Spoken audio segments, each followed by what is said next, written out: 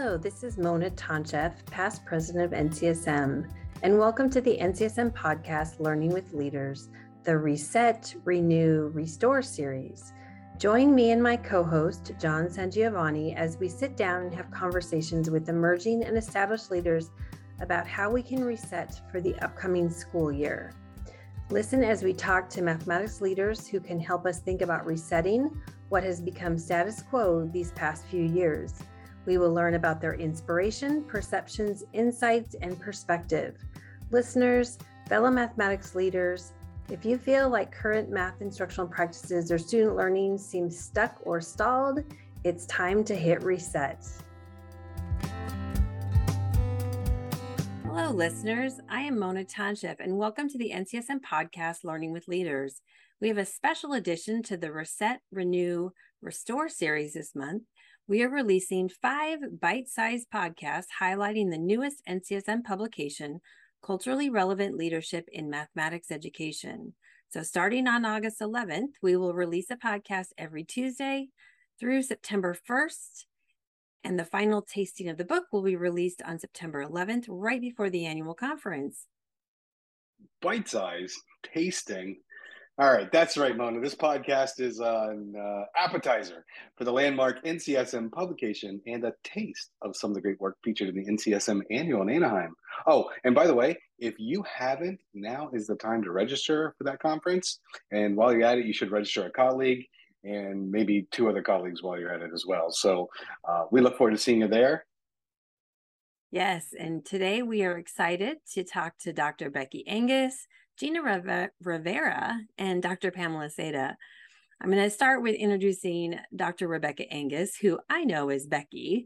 She is a former high school mathematics teacher, department chair, assistant principal, and is a current middle school mathematics coach. She truly loves her role in public education and is proud of the work that her and her teams do to ensure all kids are learning mathematics at high levels.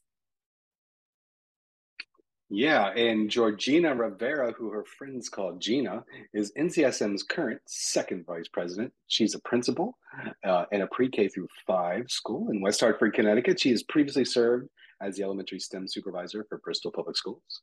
She's been a district-wide elementary mathematics coach, and she began her career as a middle school math teacher. And I'm also proud to say that she has also authored quite a few books. And last but not least, I'd like to introduce Dr. Pamela Seda, who I like to call Pam. They all have nicknames, interesting. She is the owner of Seda Educational Consulting and has over 30 years of educational experience. She has held various positions in mathematics education, including high school math teacher, instructional coach, college math instructor, and a K-12 district math supervisor. All 3 of these educators are passionate about changing how students experience mathematics. So welcome, Becky, Gina, and Pam. Thank you so much. Thank you for having us on. I feel like I'm amongst family here. We're all friends. We are. That's right. Yeah. So glad to be here. Thank you. We're glad to have you. And yeah, we all have nicknames. Mona, I'm going to ask you about your nickname later. Maybe we'll do that after the recording, but we want to keep this safe for work. That being said, again, welcome, folks. Let's talk. Let's talk about what we've been talking about. We've been talking about culturally relevant teaching and learning and leading in mathematics for the past few episodes. And so, Becky, I want to start with you. It's a topic that, frankly, we just can't talk enough about. So before we dig into your chapter, tell us how you see this new book supporting mathematics leaders. I'm really excited about this book. I really believe this new book provides multiple roadmaps to lead the bold work necessary to implement culturally relevant mathematics. There's so many amazing protocols, scenarios, templates, experiences from the field in this book that truly support all math leaders, no matter where they are on their journey of becoming culturally mathematical leaders. Okay, Gina, is there anything that you want to add to that in terms of, how do you see this new work supporting mathematics leaders? So, I myself would have wanted this book a couple of years ago as I started my journey as a math leader. The way that I see it really supporting people is, I think when, NCSM really started to work on culturally relevant pedagogy and how it connected with math, what we found is the research was in lots of different places.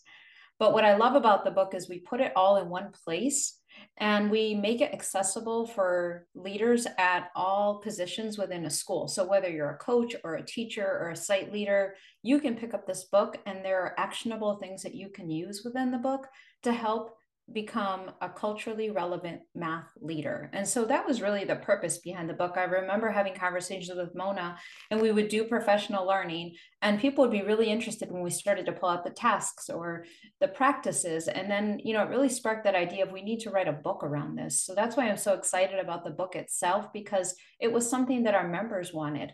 And because of that, we put a lot of time and effort as a writing team to make this come alive for math leaders. Yeah, Gina, you're right. And this is a book that our members want and our members need. And as math leaders, Pam, I have to ask you the same question. How do you see such an important work helping helping our colleagues and other math leaders? Well, I agree with Gina in the fact that it places everything, it takes a lot of the research from different places and puts it all together. And so, in essence, it creates that safe space to start learning. And I know a lot of leaders have wanted to do this equity work, but didn't know where to go, didn't know where to start. There are people, who feel like maybe they're not supported in the environment that they have. And so this is a place that really creates that safe space, no matter where they are in their journey, whether it's just learning, it gives really simple definitions for things, as well as those who have been doing this work for a while. I've been doing this work for at least 2 decades, and there are things that I learned in working on this book. So I think that is a great positive. So I wanted to ask all three of you guys around what was your role in this important work? How did this come about? And I'm going to start with Pam, since she was just answering that. Okay. Well, one of the things that I was able to do is incorporate my ICU Care Equity Framework, which was started in my dissertation research. That framework came out of that dissertation research, which was then more fully developed in my book, Choosing to See, a Framework for Equity in the Math Classroom. And so I was able to bring that expertise to think about leadership. The book I wrote was really specifically for teachers. And so I was able to take that framework and say, okay, leaders, what can we do to help support teachers in implementing this? Becky, do you want to add your thoughts around what your role was in this important work? Yeah, I was really excited that I got to take, the task and bring it into a classroom and really take that teacher-student perspective into our chapter on advocacy. And I just want to also add on to what Gina and Pam said, like that all of these resources are coming together in one place is just going to be so helpful and amazing. It's exciting for my role, even still as an instructional coach and leading some math work. Otherwise, you spend so much time in our resource-rich world, and this is like a one-stop shop place that we can do some really exciting and great work for our kiddos. Right. Gina, what about you? So I would say one of the primary roles, I think, was working with the team around taking what we had as the framework for leadership in mathematics and then pushing ourselves to create the culturally relevant framework and those essential actions. I remember that was really the birth of this book. Like once we got those actions, then we were able to go off into writing teams. So being part of the beginning stages of that was really helpful because it pushed my thinking as a math leader. Like, how do I take the framework, which is already strong, and make it culturally relevant, right? And how do we make it accessible for all math leaders? So that was like one of the most memorable pieces. The other piece was doing the research. Like I kind of like Pam, I've been in this work for a while, but searching for things that would support the different ideas in the book was something that I felt was really important because I wanted to use research-based practices and I also wanted to honor the work that was already done. people have been studying culturally relevant pedagogy for a really long time, but putting it in a framework of mathematics and really helping math leaders bring this into their work was critical. So like I felt honored to be part of a team that, you know, really took the time to research and then work side by side with the writers to be able to reflect on like, what did they write and what was I learning from them and how do we refine that writing? I think it was really, for me, a fantastic like experience because I got to learn more, kind of like Pam said, I got to learn more about culturally relevant pedagogy because of it. So it was really more of a gift for me. That's awesome. Yeah, so today, like, we want to zoom in, right? And that's what these nibbles or bite-sized snacks are in this series of podcasts here. So today we're focusing on the guiding principle of advocate, and that's what the three of you contribute to, especially. Tell the listeners how the leadership actions and the advocate guiding principle are connected to the framework. And Gina, why don't we start with you? Tell us a little bit about that, and then Pam or Becky, if there's anything you want to add to that, you're welcome to, of course. So we started with the actual framework. And then what we did is between myself and the writing team, all of us worked together and we thought, well, how would this look like if we were being culturally relevant, right? And so like, I think about that first imperative where we have a commitment to ourselves and we want high quality mathematics. Well, when we are being culturally relevant, we want to make sure that it includes culturally relevant practices. So we pushed that to a whole other level. And then we looked at effective teaching practices, but when we're in this book, we're looking at the equitable math teaching practices. So it takes the framework and it pushes it one step further. And that's what I like about it is because we're pushing leaders to think about cultural relevance and being equitable at all times. One of the other ones is when we think about professional learning, we really talk about, does your professional learning include cultural relevance? So is it just, you know, high quality mathematics? It can't just be that. We also have to learn about our students and their cultures and how would that be integrated in math and the three big tenets of Gloria Ladson-Billings, and is that incorporated into professional learning? And then finally, when I look at the original framework, we talked about helping stakeholders understand. But what we say in this book is we want stakeholders to have a seat at the table. So it takes all of the pieces of the framework and it elevates it to a whole other level. So people really see that we want to be equitable, we want to include families, and we want to include professional learning that includes culture and identity. So it's all of what we had that was great in the framework, but I believe it brings it one step further. Yeah, I love how you talk about this work elevating the framework to an entirely new level. And that's such a nice add. Speaking of ads, Pam or Becky, are there any things that you wanted to add to that? Sure. I just want to emphasize the fact that when we're talking about advocate, the fact that with this work, there's a reason we need to advocate for it. There are going to be resistance, there's going to be obstacles, and I love the fact that this book prepares leaders to deal with those obstacles. It just doesn't leave it up to, oh, this is wonderful, here's what you should do, but it provides tools and scenarios and things so that as leaders begin to face obstacles, which they will, that's the reason why we need to advocate, right? They're prepared to do that. And I would like to add that just so everyone knows, this work is hard. I got to work with so many amazing mathematical rock stars through this writing process. And one of the things I truly enjoyed by focusing on the advocate principle design is how it attaches so naturally to the social justice issues that are going on in students' communities and student schools. And I found that it just really got to the heart of it, just builds in this deeper mathematical learning pathway for kids when we dive into that social injustice of everything that's going on in the world.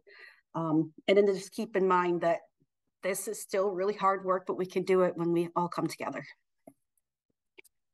Yeah, I appreciate those thoughts because it's not something, if this was easy, we wouldn't be where we're at right now, correct? Status quo would be a little bit different. So, we've talked about the fact that this chapter is about advocate. And I heard Pam talk about barriers and obstacles. Becky addressed the social injustices in the world. So I wanted to start with what does it mean? What does it mean to advocate for culturally relevant teaching, learning and or leading in mathematics? I'm going to go ahead and start with you, Pam, since you introduced barriers and obstacles into the conversation. Well, the framework gives, some very specific actions as to what that means. But on a personal level, advocate means, one, understanding what this work is, right? That means we as learners having to be willing to learn what it is to be culturally relevant. And then it just means using that as a lens in every action that we engage in, that we're conscious. We're looking at things through an equity lens, and we're not just keeping things separate. So it means it might be uncovering teachers' unproductive beliefs about students.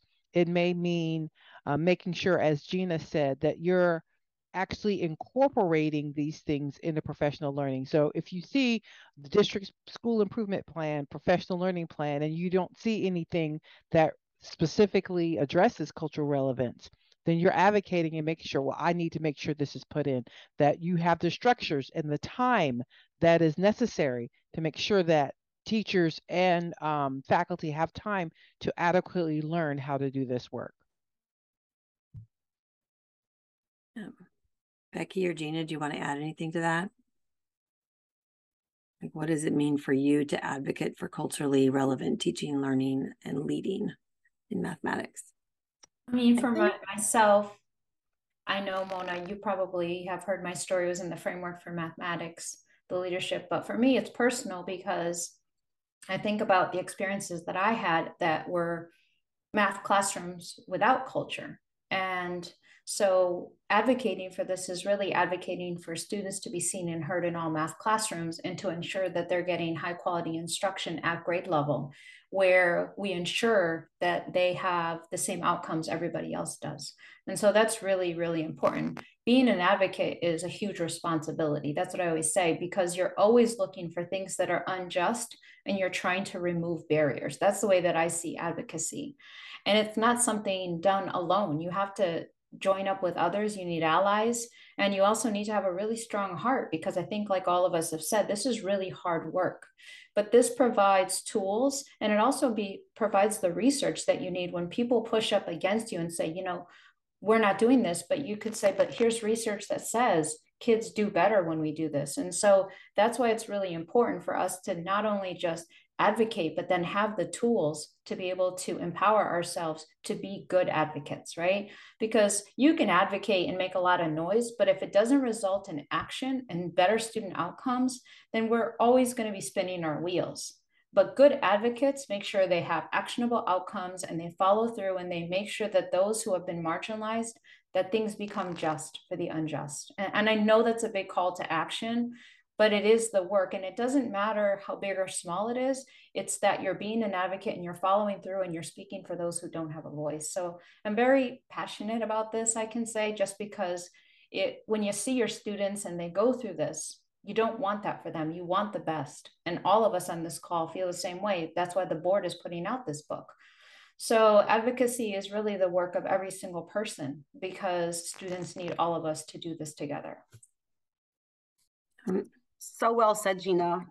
And for me, I know that going through the writing process on the advocate chapter and reflecting on my journey in education, I really feel it's as a bold mathematics leader to really truly become aware of my subtle biases or the body language I'm unaware of, and to ensure that as we implement these leadership strategies in this book, that we're aware that we have to support our teachers on this journey as well. It's really difficult to really kind of self-reflect and find those things that you don't intend to be a negative thing when we're implementing culturally relevant, but it's definitely something there. And so I'm thinking, when I think around advocacy, I'm always thinking of how do I do that very intentionally to make sure the end result is exactly what you said, Gina. We have to make things that are unjust just. The power of the pause, right? To take the time and reflect on current reality and figure out next steps. Thank you guys for sharing. And thinking about the power of the pause, one last question for you all. I'll give you just a pause to think about how you want to answer it and what wisdom you could share with our listeners. In your mind, when you think about advocacy, what do you think is something that's misunderstood about advocacy and advocate in terms of culturally relevant mathematics? And after that pause, I'll let anybody jump in to think about what is one thing that's just misunderstood about what it means to advocate for culturally relevant mathematics. I can start. I think Please. one thing that's often misunderstood is people think they have to be an expert or in a position of authority and with this title, and that if they don't have this position, if they're not a principal, if they're not a district leader, that they can't really advocate. And the thing is, this you can advocate from any position where you are, whether you're a classroom teacher. I think about leadership is really being aware of your influence, because we all have influence. We can use it for good or bad. But to me, leadership means you're aware of your influence and you use it for good. You use it to build up people. And so in this case, advocating means using your sphere of influence wherever you are to advocate that kids get to see themselves, that kids' mathematics identity is built effectively through their experiences in classrooms. And that can happen a day at a time, a moment at a time. It's not something that has to, be this grand, people on a grand stage have to do. Thank you for that. And Gina, do you or Becky, do you have anything to add to that? Because I love the statement you just made, Pam. Leadership, and listeners, you're a leader, right? Is being aware of your influence and using it. And that's such an important message that can be misunderstood. So speaking of misunderstandings, is there anything that you would add, Becky or Gina?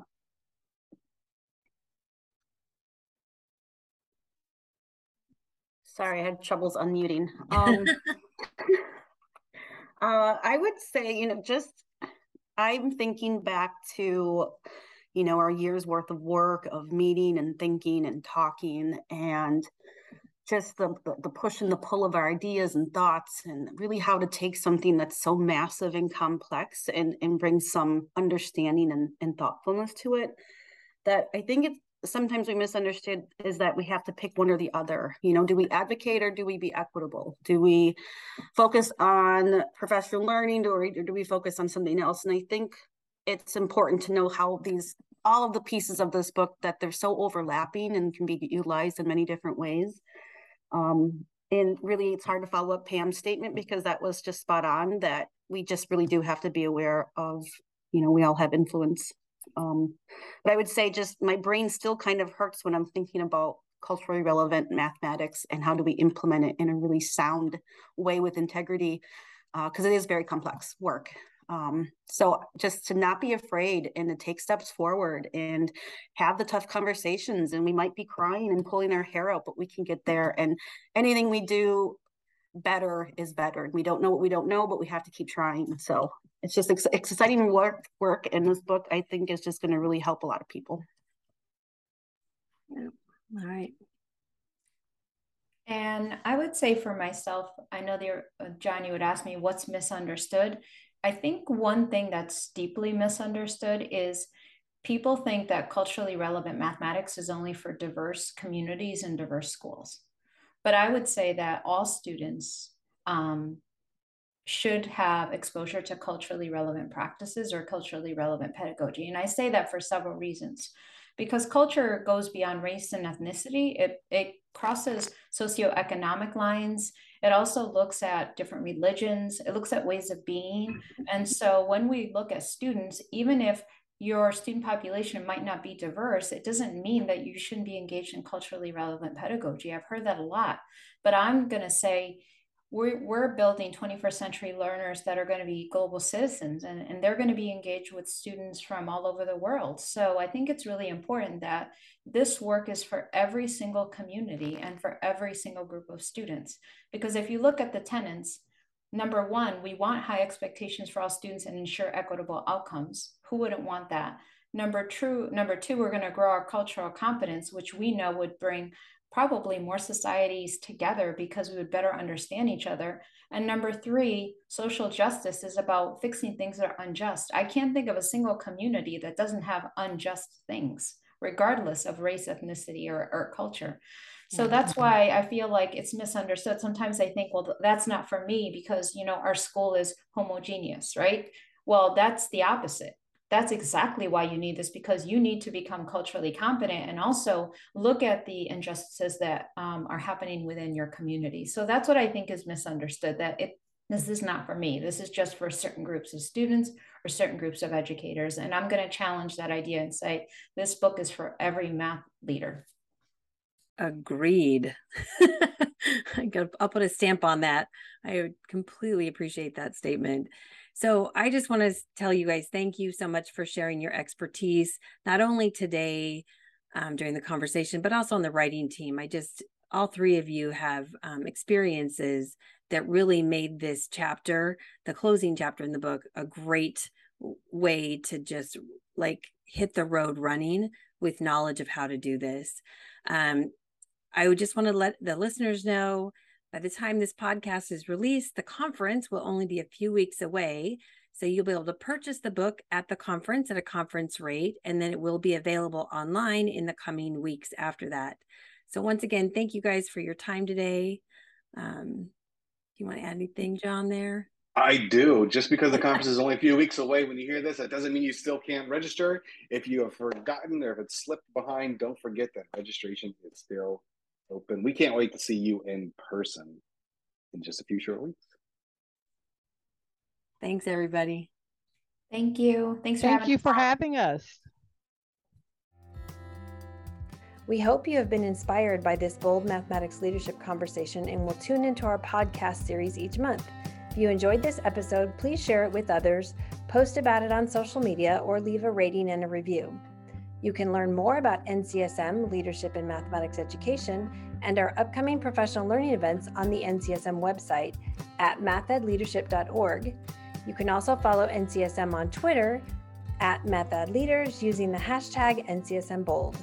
Thanks again.